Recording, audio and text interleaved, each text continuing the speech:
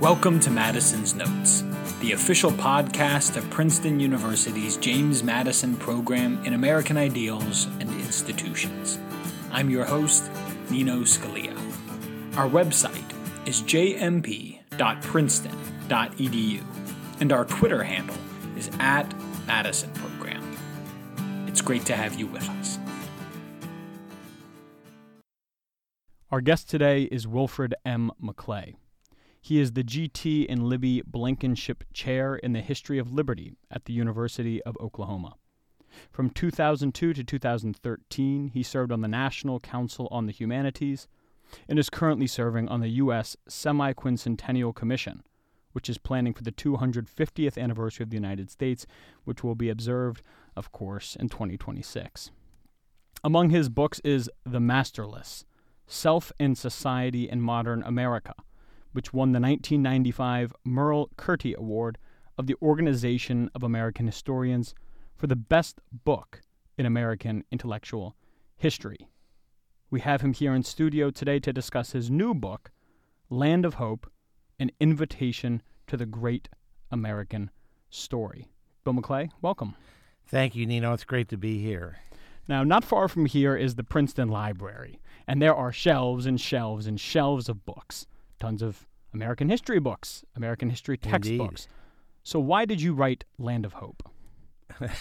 To contribute to the pile. No, part of the problem is that enormous pile is it's the difference between how can I put it?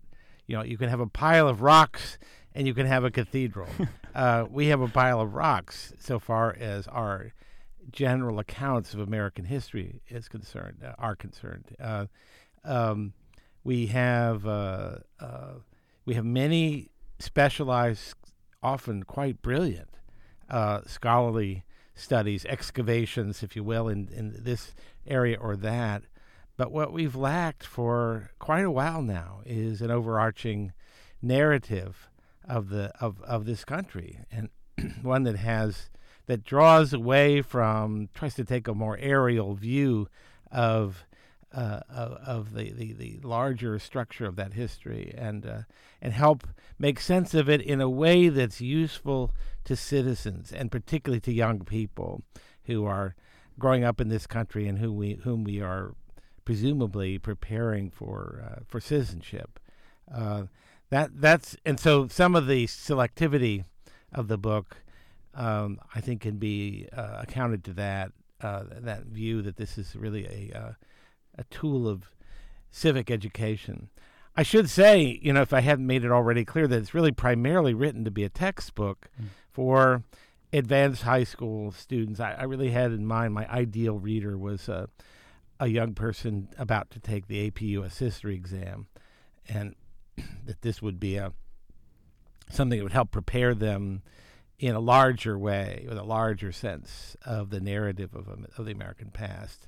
So it is a kind of textbook, and even the trim size is even more like that of a textbook than a trade book. And I was influenced in part by the state of the existing textbooks, which I think is pretty bad. I think one of the things that I expected to find when I started looking at them was a lot of ideological bias, and there is some of that, although actually not as much as you might think. Particularly, I think it begins in the 1960s, but before that, not too much. But what I did notice is they were unreadable. They were just simply unreadable. Right. And so I've tried to make my book readable and to have a nice narrative flow to it, which has meant leaving out a lot of things, and that's painful. I'm surprised so far I haven't gotten much criticism for that. It may be coming, but it's hard to be comprehensive and be readable. Those of us who as a kid, I liked reading encyclopedias, but that was a weird sort of taste, nerdy taste. Most of us don't like reading encyclopedias, and so I really tried to make this, as the subtitle of the book says a narrative, a story, and the large, overarching story of what really is, and we often, I think, forget it, a really remarkable moment in human history, the time of this nation's existence. And so I try to connect that story with the European past. I try to give weight to the ways in which the United States has been a leader for the world. But I'm also very, very assiduous about pointing out our faults, our great national faults, slavery, Indian removal, in general, the whole history of the way we have dealt with the indigenous populations. I don't leave any of that out. I think it's important but it's important to see those things not as being the whole story, as the sort of 1619 project of the New York Times would have it. That's right. But of great importance, but not the central fact. The central fact, I think, of American history is the American founding and the ways in which it was a departure from all other new regimes in human history, and the way it enshrined natural rights and self-rule, republicanism, as fundamental principles of governance. You talked about the sorry state of textbooks, especially on American history. How did we get there? Oh, how did we get to the sorry state of textbooks? I think there's a lot of factors. I actually think, in some ways, the historical profession is not as much to blame for this as some people say. I think, actually, university professors, although they're happy to be involved with textbooks to the extent of having their names on the cover and collecting royalties, they're not all that involved, and I think this is increasingly the case in the production of them. I have a good friend who's a mole at one of the large textbook publishers and tells me how the sausage is made, and a lot of it is done internally. A lot of it has to do with the responding to the desires or perceived desires, anticipating the desires of groups that are politically energized to try to affect the presentation of their cause, whatever it may be, in textbooks. So there's a responsiveness to stakeholders and interest groups and identity politics and all of that at play. So I think they're very sort of politically inflected commercial products rather than reflecting the seasoned understanding of the past as filtered through the consciousness of one or more historian. This is not, we're not Henry Adams's great history of the United States and the Jefferson and Madison administrations. We don't have anybody doing anything like that. Even the textbook that Samuel Eliot Morris and Henry Steele Commager did back in, I think it was the 50s or early 60s, because they have the Kennedy selection in there. That maybe was the last of the great textbooks, and I wouldn't want to go back to that. There are all kinds of things wrong with it, or ways in which it's been rightly superseded. Among which is it's too big. We needed something shorter. That's something I set out to do with Land of Hope, and partly succeeded. And I didn't succeed as well as I wanted to succeed. I wanted to have a book of 300 pages, and it's more like 400 and some. It's hard to see how I could have made it any shorter than I did. So. It is what it is, but I think it's much preferable in a lot of ways. I can't be the judge in my own case, but I think it's much less expensive. You can get it for under $30. It's more compact. It's more crisp reading. The teachers who have used it. I just got an email this morning from a AP teacher in South Carolina who was enthusing about how well it's going. Oh, wonderful! I met him at a teachers conclave in Rochester, and he got a copy of the book. And and there are a couple dozen people I've heard from who are using the book with AP, and to great good effect.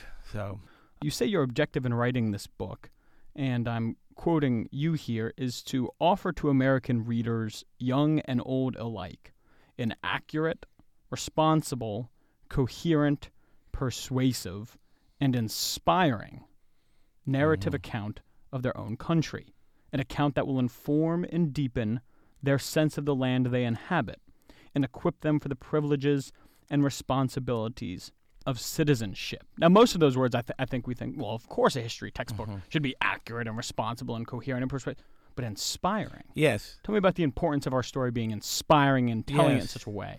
Well, one thing we have tried to get away from for whatever reasons, what we cannot get away from is a civic education, part of a civic education.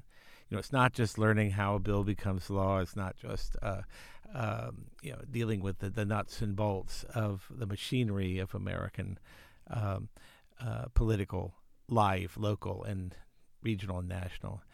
It's also inevitably involves helping the young, nudge them, train them in the direction of affection for the place in which they live. One of the nicest things anybody said about the book, I unfortunately wasn't there to hear it, but I heard about it secondhand.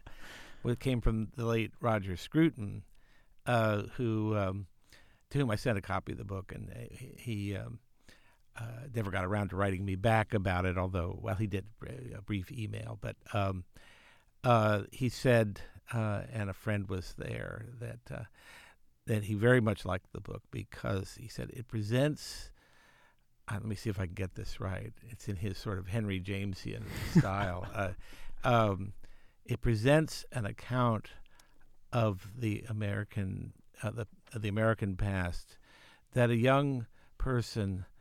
to which a young person might be willing and even eager to attach himself or herself. I think that gets it right, more or less. And it's that sense of attachment, or, as Roger might have put it in another context, membership, that civic education is an education in membership, what it means to be part of this thing, of this nation, and of the constituent parts of it. We all inhabit some particular place, and that's where our citizenship really is grounded.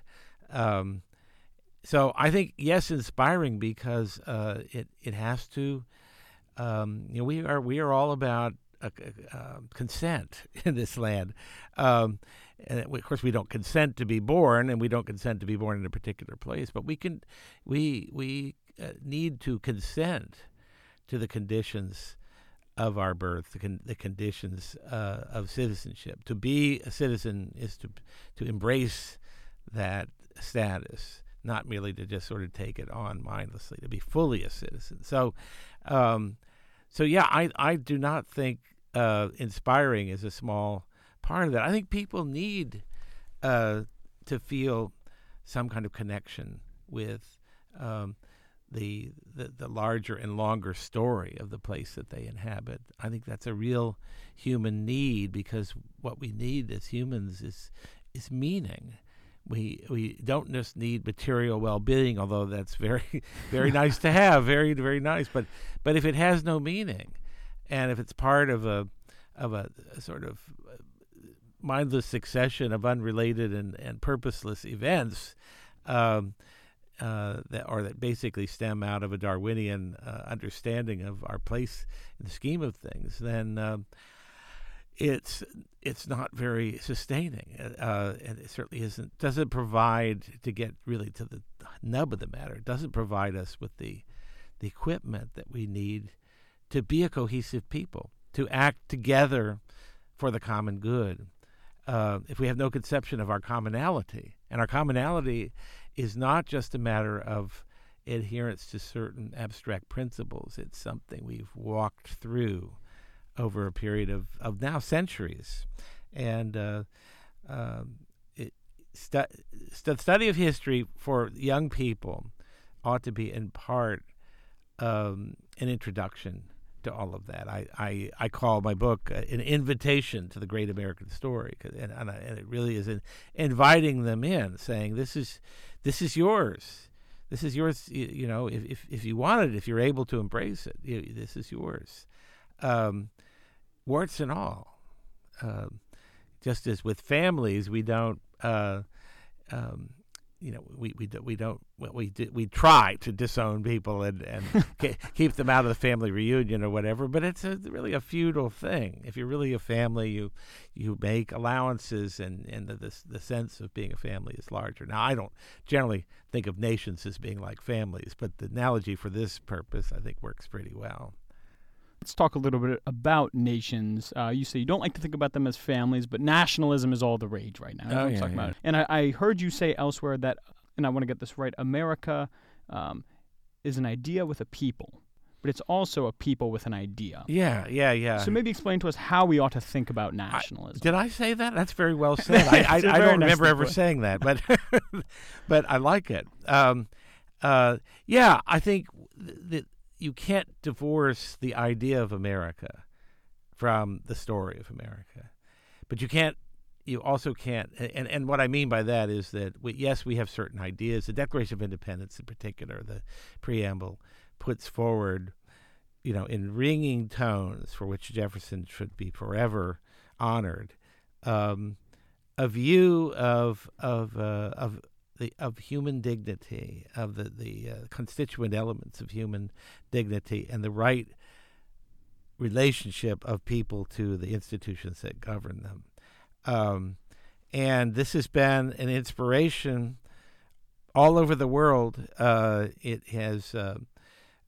It's one of the things that the Declaration and the American flag have been at the forefront of the freedom movements in China and Hong Kong. Right. Even unto the present moment, as you and I are talking, these things are happening. So there is a sense of the American idea. Lincoln gave a great speech in which he talked about how German immigrants, this was somewhere during the campaign against Douglas in Illinois, but that German immigrants couldn't look back to the great patriots of '76, the American Revolution, and say those were my grandfathers. But when they look at the Declaration of Independence, they can see themselves and their Americanness in that document. So even though the bloodlines don't trace back, the idea lines do trace back. So that's one way in which the American idea is larger than the whole question of Americanness. But it is also a people, stay away from the word nation for the moment, a country that is made cohesive not just by these principles but by shared memories, and memories especially of suffering. Shared suffering is one of the great bonds of a people. And that's one reason we have so many war memorials all over the place, is that they are meant to commemorate our times of shared suffering. And so we remember. We remember particular places, particular achievements that are precious to us because they are ours. And I think to think of American patriotism as solely an affection for certain abstract principles without any affection for these specific things is to misconstrue American patriotism. By the same token, though, I think to think that it's simply the history of we Americans, what we did and why we're so superior in various ways to other people, without any reference to these foundational principles that are universal in character, that we believe are universal in character.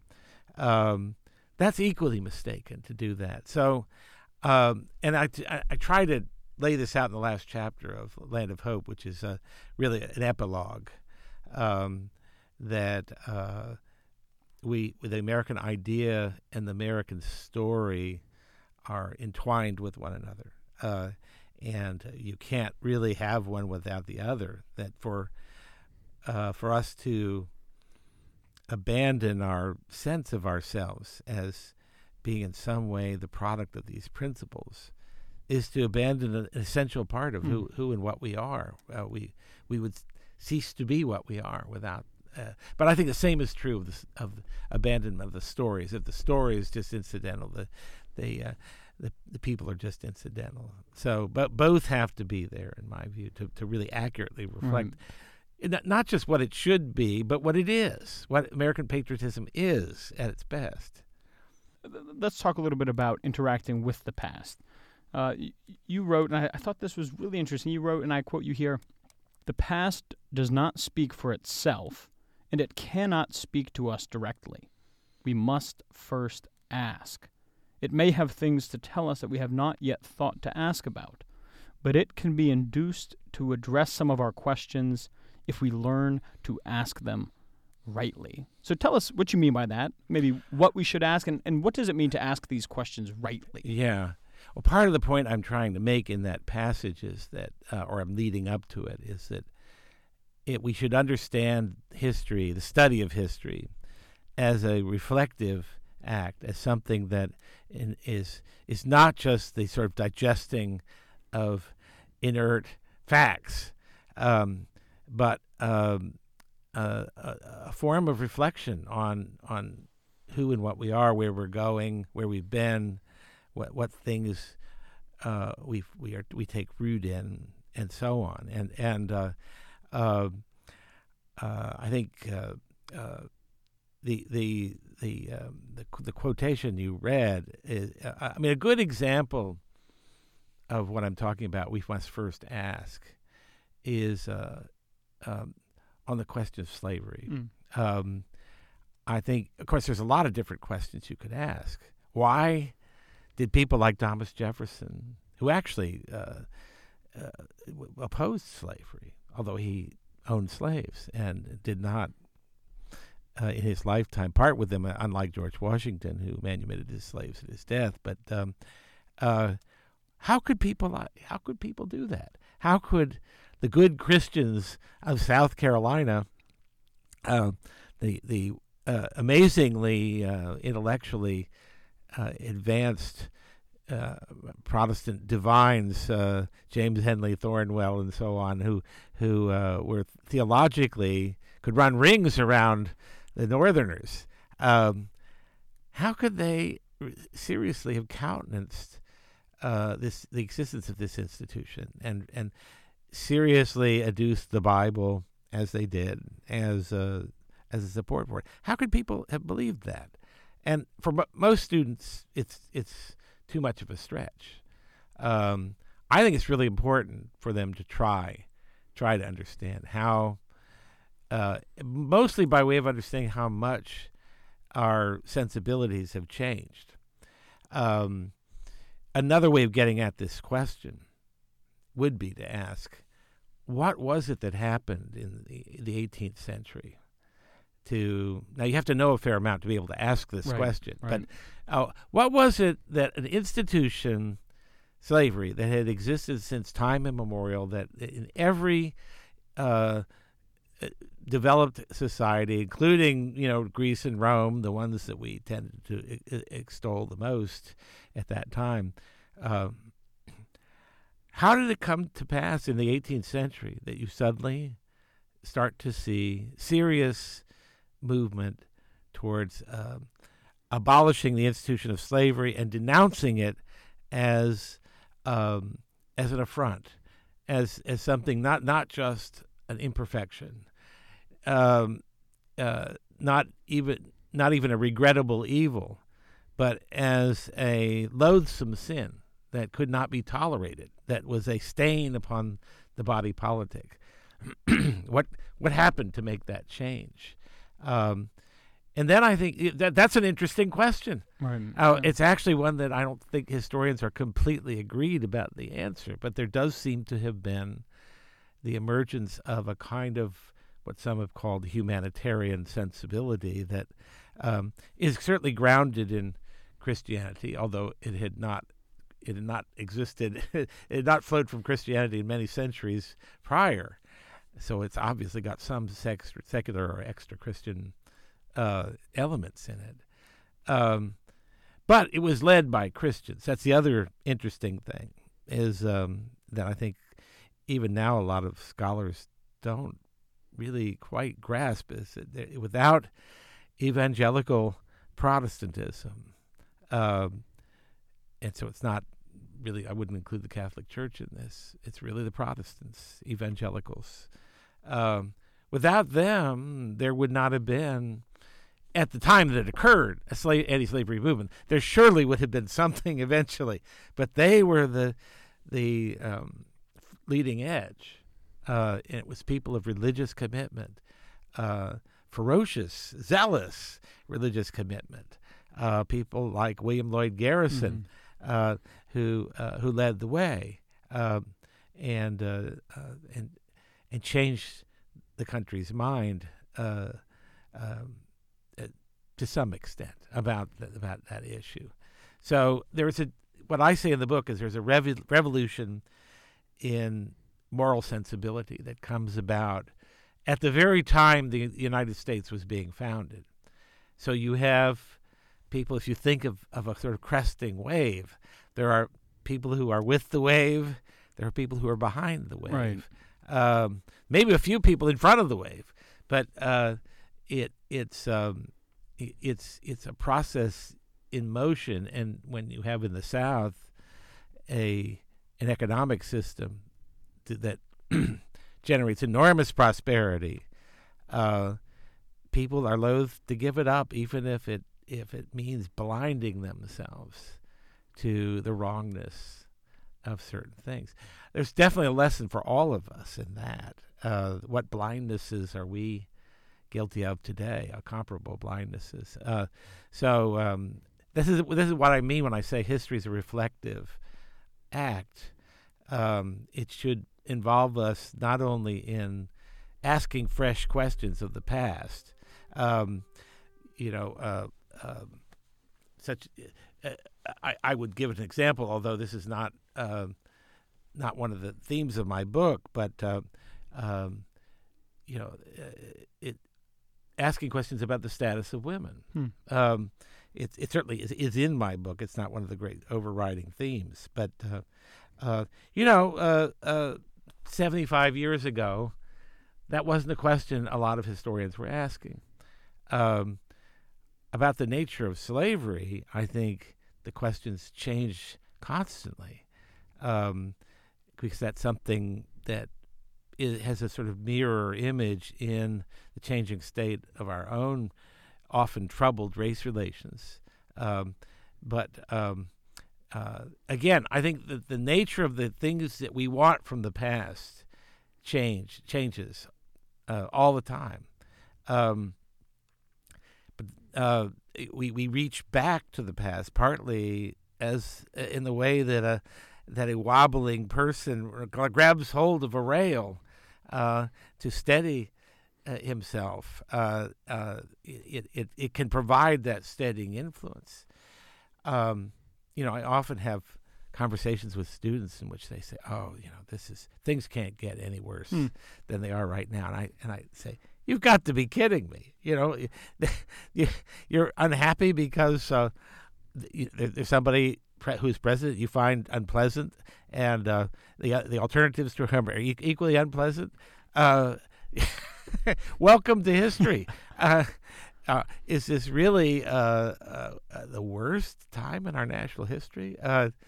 The epigraph of the book is a long quotation from John Dos Passos, the novelist, and one of the things he says near the end of the quotation is that having a sense of the long reach of the past and a sense of connection to it helps inoculate us or protect us from what he calls the idiot delusion of the exceptional now, the idiot delusion of the now. I think what he means, idiot, there. Those of you who studied Greek know that idios has a meaning that's different than our idiot. It's more like someone who is completely privatized, who lives in a sort of solipsistic world of their own, and it's only later that the term idiot is sort of developed as a kind of quasi-medical term. But the idiot delusion, the sort of self-contained, we would call it being in a bubble, living in a bubble. The bubble inhabiting delusion of the exceptional now, that now, he capitalizes now, by the way, with an N, so like Tom Wolfe, now. The idiot delusion of the exceptional now is the illusion that we are living in a time that is so different that there's no comparison. I mean, George Washington, he didn't have an iPhone. Forget it. There's no comparison between ipso facto. I mean, no explanation necessary. Right, you hear that a lot with people when they're talking about the Constitution, and they say, yes, boy, how could that, why does this have any bearing on us today? Yeah. I think the example of the Constitution is a really interesting one because, this view of the Constitution is over a century old, that it was an 18th century document. It was fine for the moment, but good heavens, people, let's not get carried away and make it into a sacred object. This is what John Dewey and others would say, and certainly Woodrow Wilson. We're sitting here at Princeton University, and I feel the presence of Woodrow Wilson all over the place. So Woodrow Wilson saw the Constitution in that way. But funny thing happened on the way to the administrative state is that a lot of the founders' notions about the dangers of the concentration of power, the need for separation of powers, and all the things that make the Constitution such a slow operating document are starting to be appreciated better. The inability of administrative agencies to be impartial and purely professional in the way that progressive reformers of the early part of the 20th century believed they would be. The fact that they too have interests, the whole economics of public choice. I think it's been a great advance in that, in demonstrating how it is that public bureaucracies are not neutral arbiters. They have their own game, their own interests to pursue. So maybe the founders' vision of countervailing powers of the Constitution as a sort of, I call it a conflict compact. That is, it acknowledges and accepts the conflictual nature of human society, not least in a republic, but tries to minimize the effects of factions and other forces that would undermine the cohesiveness of the whole by an intricate Rube Goldberg mechanism that it does slow things down. Now, I'd be the first to say that we're a long way from getting back to that initial vision.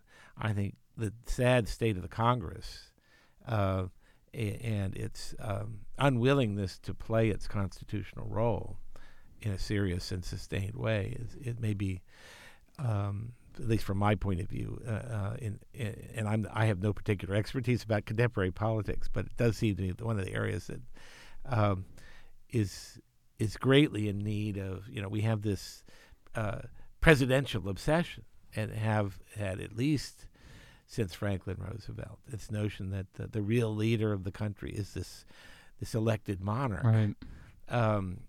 I'd like to see us get away from that. I don't know how we're going to, but it seems the spirit of the Constitution is very much in line with restricting the legitimate exercise of the executive and and the primacy of the legislative body. I don't think that we have that now. And so I'm not saying everything's hunky-dory, but part of the reason we have that is because the progressive reforms that help to build the administrative state are very hard to undo. Right. So let's hope your generation perhaps will be the ones to undo it. Well, with the help of Land of Hope, I'm sure we'll be able to. You mentioned earlier the 1619 Project. And for those that aren't familiar with the 1619 Project, it's from the New York Times. And they say that the goal of the project is to tell our story truthfully for the first time. And what they mean by that is to place slavery at the center of the American story. 1619, the year the first slaves were brought. Yeah. In the lead essay, Nicole Hannah-Jones writes that our democracy's founding ideals were false when they were written. Now, we could ask you to go through point by point and debunk the 1619 Project, but I'm curious what you think the motivations are for a project like this. No, that is a question that's hard for me to answer. I know some of the things that Hannah-Jones has said publicly about it, and I'm not. While it would be fair to quote them, I think they're kind of unserious, and I think it's in a way too serious to just pick away at because other people at the Times have signed off on this, and they clearly think this is important. I think let me start here, but Sure. I think some kind of recognition of 1619 is valuable, and presumably now that we're in 2020, there will be a 1620 devoted to the Pilgrims landing in Plymouth and all of that. And I think that's entirely appropriate. But I think here's what I think is especially valuable about the 1619 emphasis. Not the way the Times did it, but if it had been done differently, is to remind people that not only is slavery part of the American part, slavery has been a part of the American past. It has been with us almost from the very beginning. Jamestown is settled in 1607. That's usually when people start beginning the history of British North America. So 1619 is not long after. There is some question, by the way, and I have to raise this because the Times people glide right over it, but there's some question about whether the 20 or so Africans who were left at Jamestown were slaves, or rather better described as indentured servants. Yeah, sure. And I don't know that that's all that important a distinction, but it's one that certain people, Nell Painter here at Princeton, insists on that distinction being made. It's sort of indicative of this sloppiness of the project that they just kind of glossed over that very crucial factual detail. But leave that aside. I think the deeper point is right to make that the Americans of African descent have been here from the beginning. This is not they are part of the American story. They are not some kind of add-on, some weird little epicycle. Right. And I think that slavery and their enslavement is part of that. So I think that part of it is not just justifiable, but I would even say admirable. But they weren't content to do that. They had to do something more. And this claim that it's the center of American history, the central fact that everything that makes America exceptional, its wealth, its republicanism, its belief in individual rights, you could go on and on. Every single aspect of American life is ultimately grounded in slavery. That is too big a claim. Right. And it's such a grotesquely inflated claim that it serves to discredit the elements of the claim that are good and are valid, such as what I've already mentioned.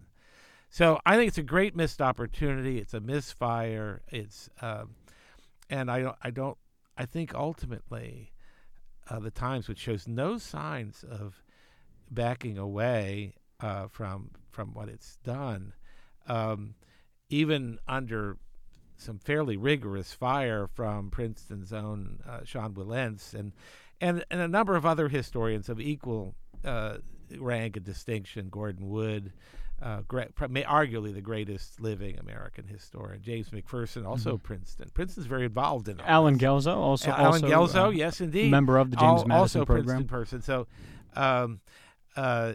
and they've objected in the most strenuous way to various misrepresentations that the Times treatment of the subject has made. So I wish that the Times would, I think everybody would be happy if the Times would just sort of quietly back away from it, but they aren't. I didn't watch the Oscars the other night, but I'm told that and I saw they ran an ad for the 1619 Project in the Oscars. What was that all about? Well, I think it's indicative that they do not care what the scholarly community says about this. They care about the sort of Hollywood public relations value of this, and that's deeply troubling for in terms of the integrity of the newspaper that used to be thought of as the paper of record in this country. So I think when you asked the question a while back about what was behind it, that's the thing that comes to my mind, is that they're not really.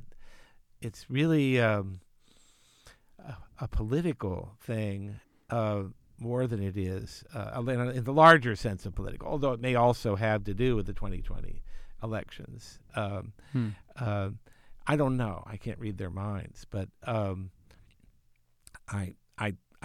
suspect that that's a big part of it.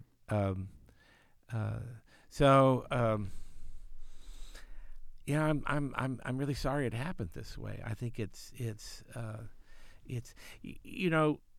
one of my biggest objections, and this is just as a citizen and not as a historian, but I do not think African Americans need yet another reason to feel that they're cut off from the promise of American life. Yeah. And this does that. Yeah, that's right. That's right. It in effect says they even use the by now rather hackneyed DNA analogy. I wish we could strike the whole DNA. It's in the DNA, particularly since we're at the point now of altering DNA. But this is an interesting point when they say it's in the DNA. If something's in the DNA, you say now we're getting scientific advancements. We're not there yet, but we're getting there. But DNA, this you can't change. Right, this needs to be thrown out without some semi-miraculous intervention. Right. No, that's right, and it's a hopeless vision, and of course, as the author of a book called Land of Hope, I don't want that.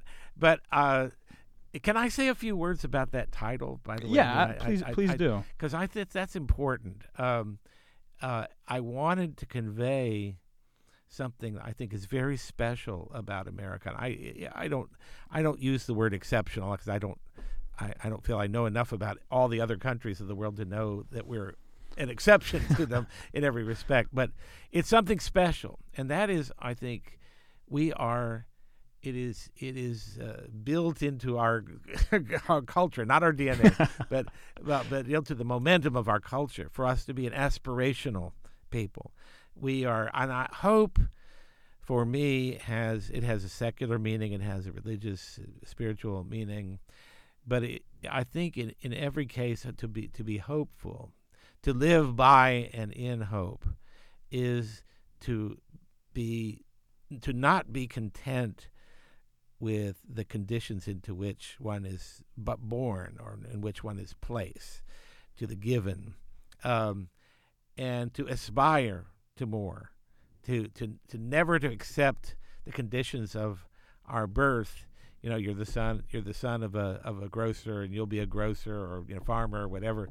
Not that that's there's anything ignoble about those occupations in the least. But the notion that we are limited to that, which is a very old world idea, that does not obtain in America. We've had an elective affinity for people who have wanted to come from their various old worlds and it's still happening, to test their mettle in this sort of fluid land of great opportunity and risk. To be a land of hope is also to be a land that opens itself up to the possibility of failure. We have very high ideals. They're not lies. They're very hard to achieve. I mean, ideals are almost by definition never entirely realized. But that they are ideals and that they remain fixed is much more valuable to us and much more indicative of who we are than to say they were lies and we should just dispense with even referring to them because the only reality is power and power relations. Well, if they really believed that, they wouldn't bother publishing things that are meant to activate people's consciences. They don't really believe that. Right. They really believe those ideals implicitly. They believe those ideals are there to be appealed to, because otherwise, what would be the point? So when I say land of hope, I mean, and this is a little bit fanciful, I admit, but I say, it's really, I think, an interesting fact that the Western Hemisphere is, so far as we know, and we believe this at this point in our knowledge of archaeology and such, that there are no native peoples. There was no people who are native to who are not traceable back to origins from outside the Western Hemisphere. We think the first Americans came, over the Bering Strait 30, 40,000 years ago, something like that. And filtered down, but they too, something, and this is where I say it's fanciful because who knows what drove them, but I think it had to be either there was a push factor or there was a pull factor or a combination of them. But certainly by the time we get to the Norse explorers coming from the other direction, we know that they were adventurers and explorers and interested in creating colonies and settlements and trying for the new thing, and giving them names like Greenland to places that weren't very green. But all is an effort to kind of not settle for the things as given, but to push back. So it is, seems to me, a trait that, however fanciful my conjuring of the beginning of it all may be, follows us through.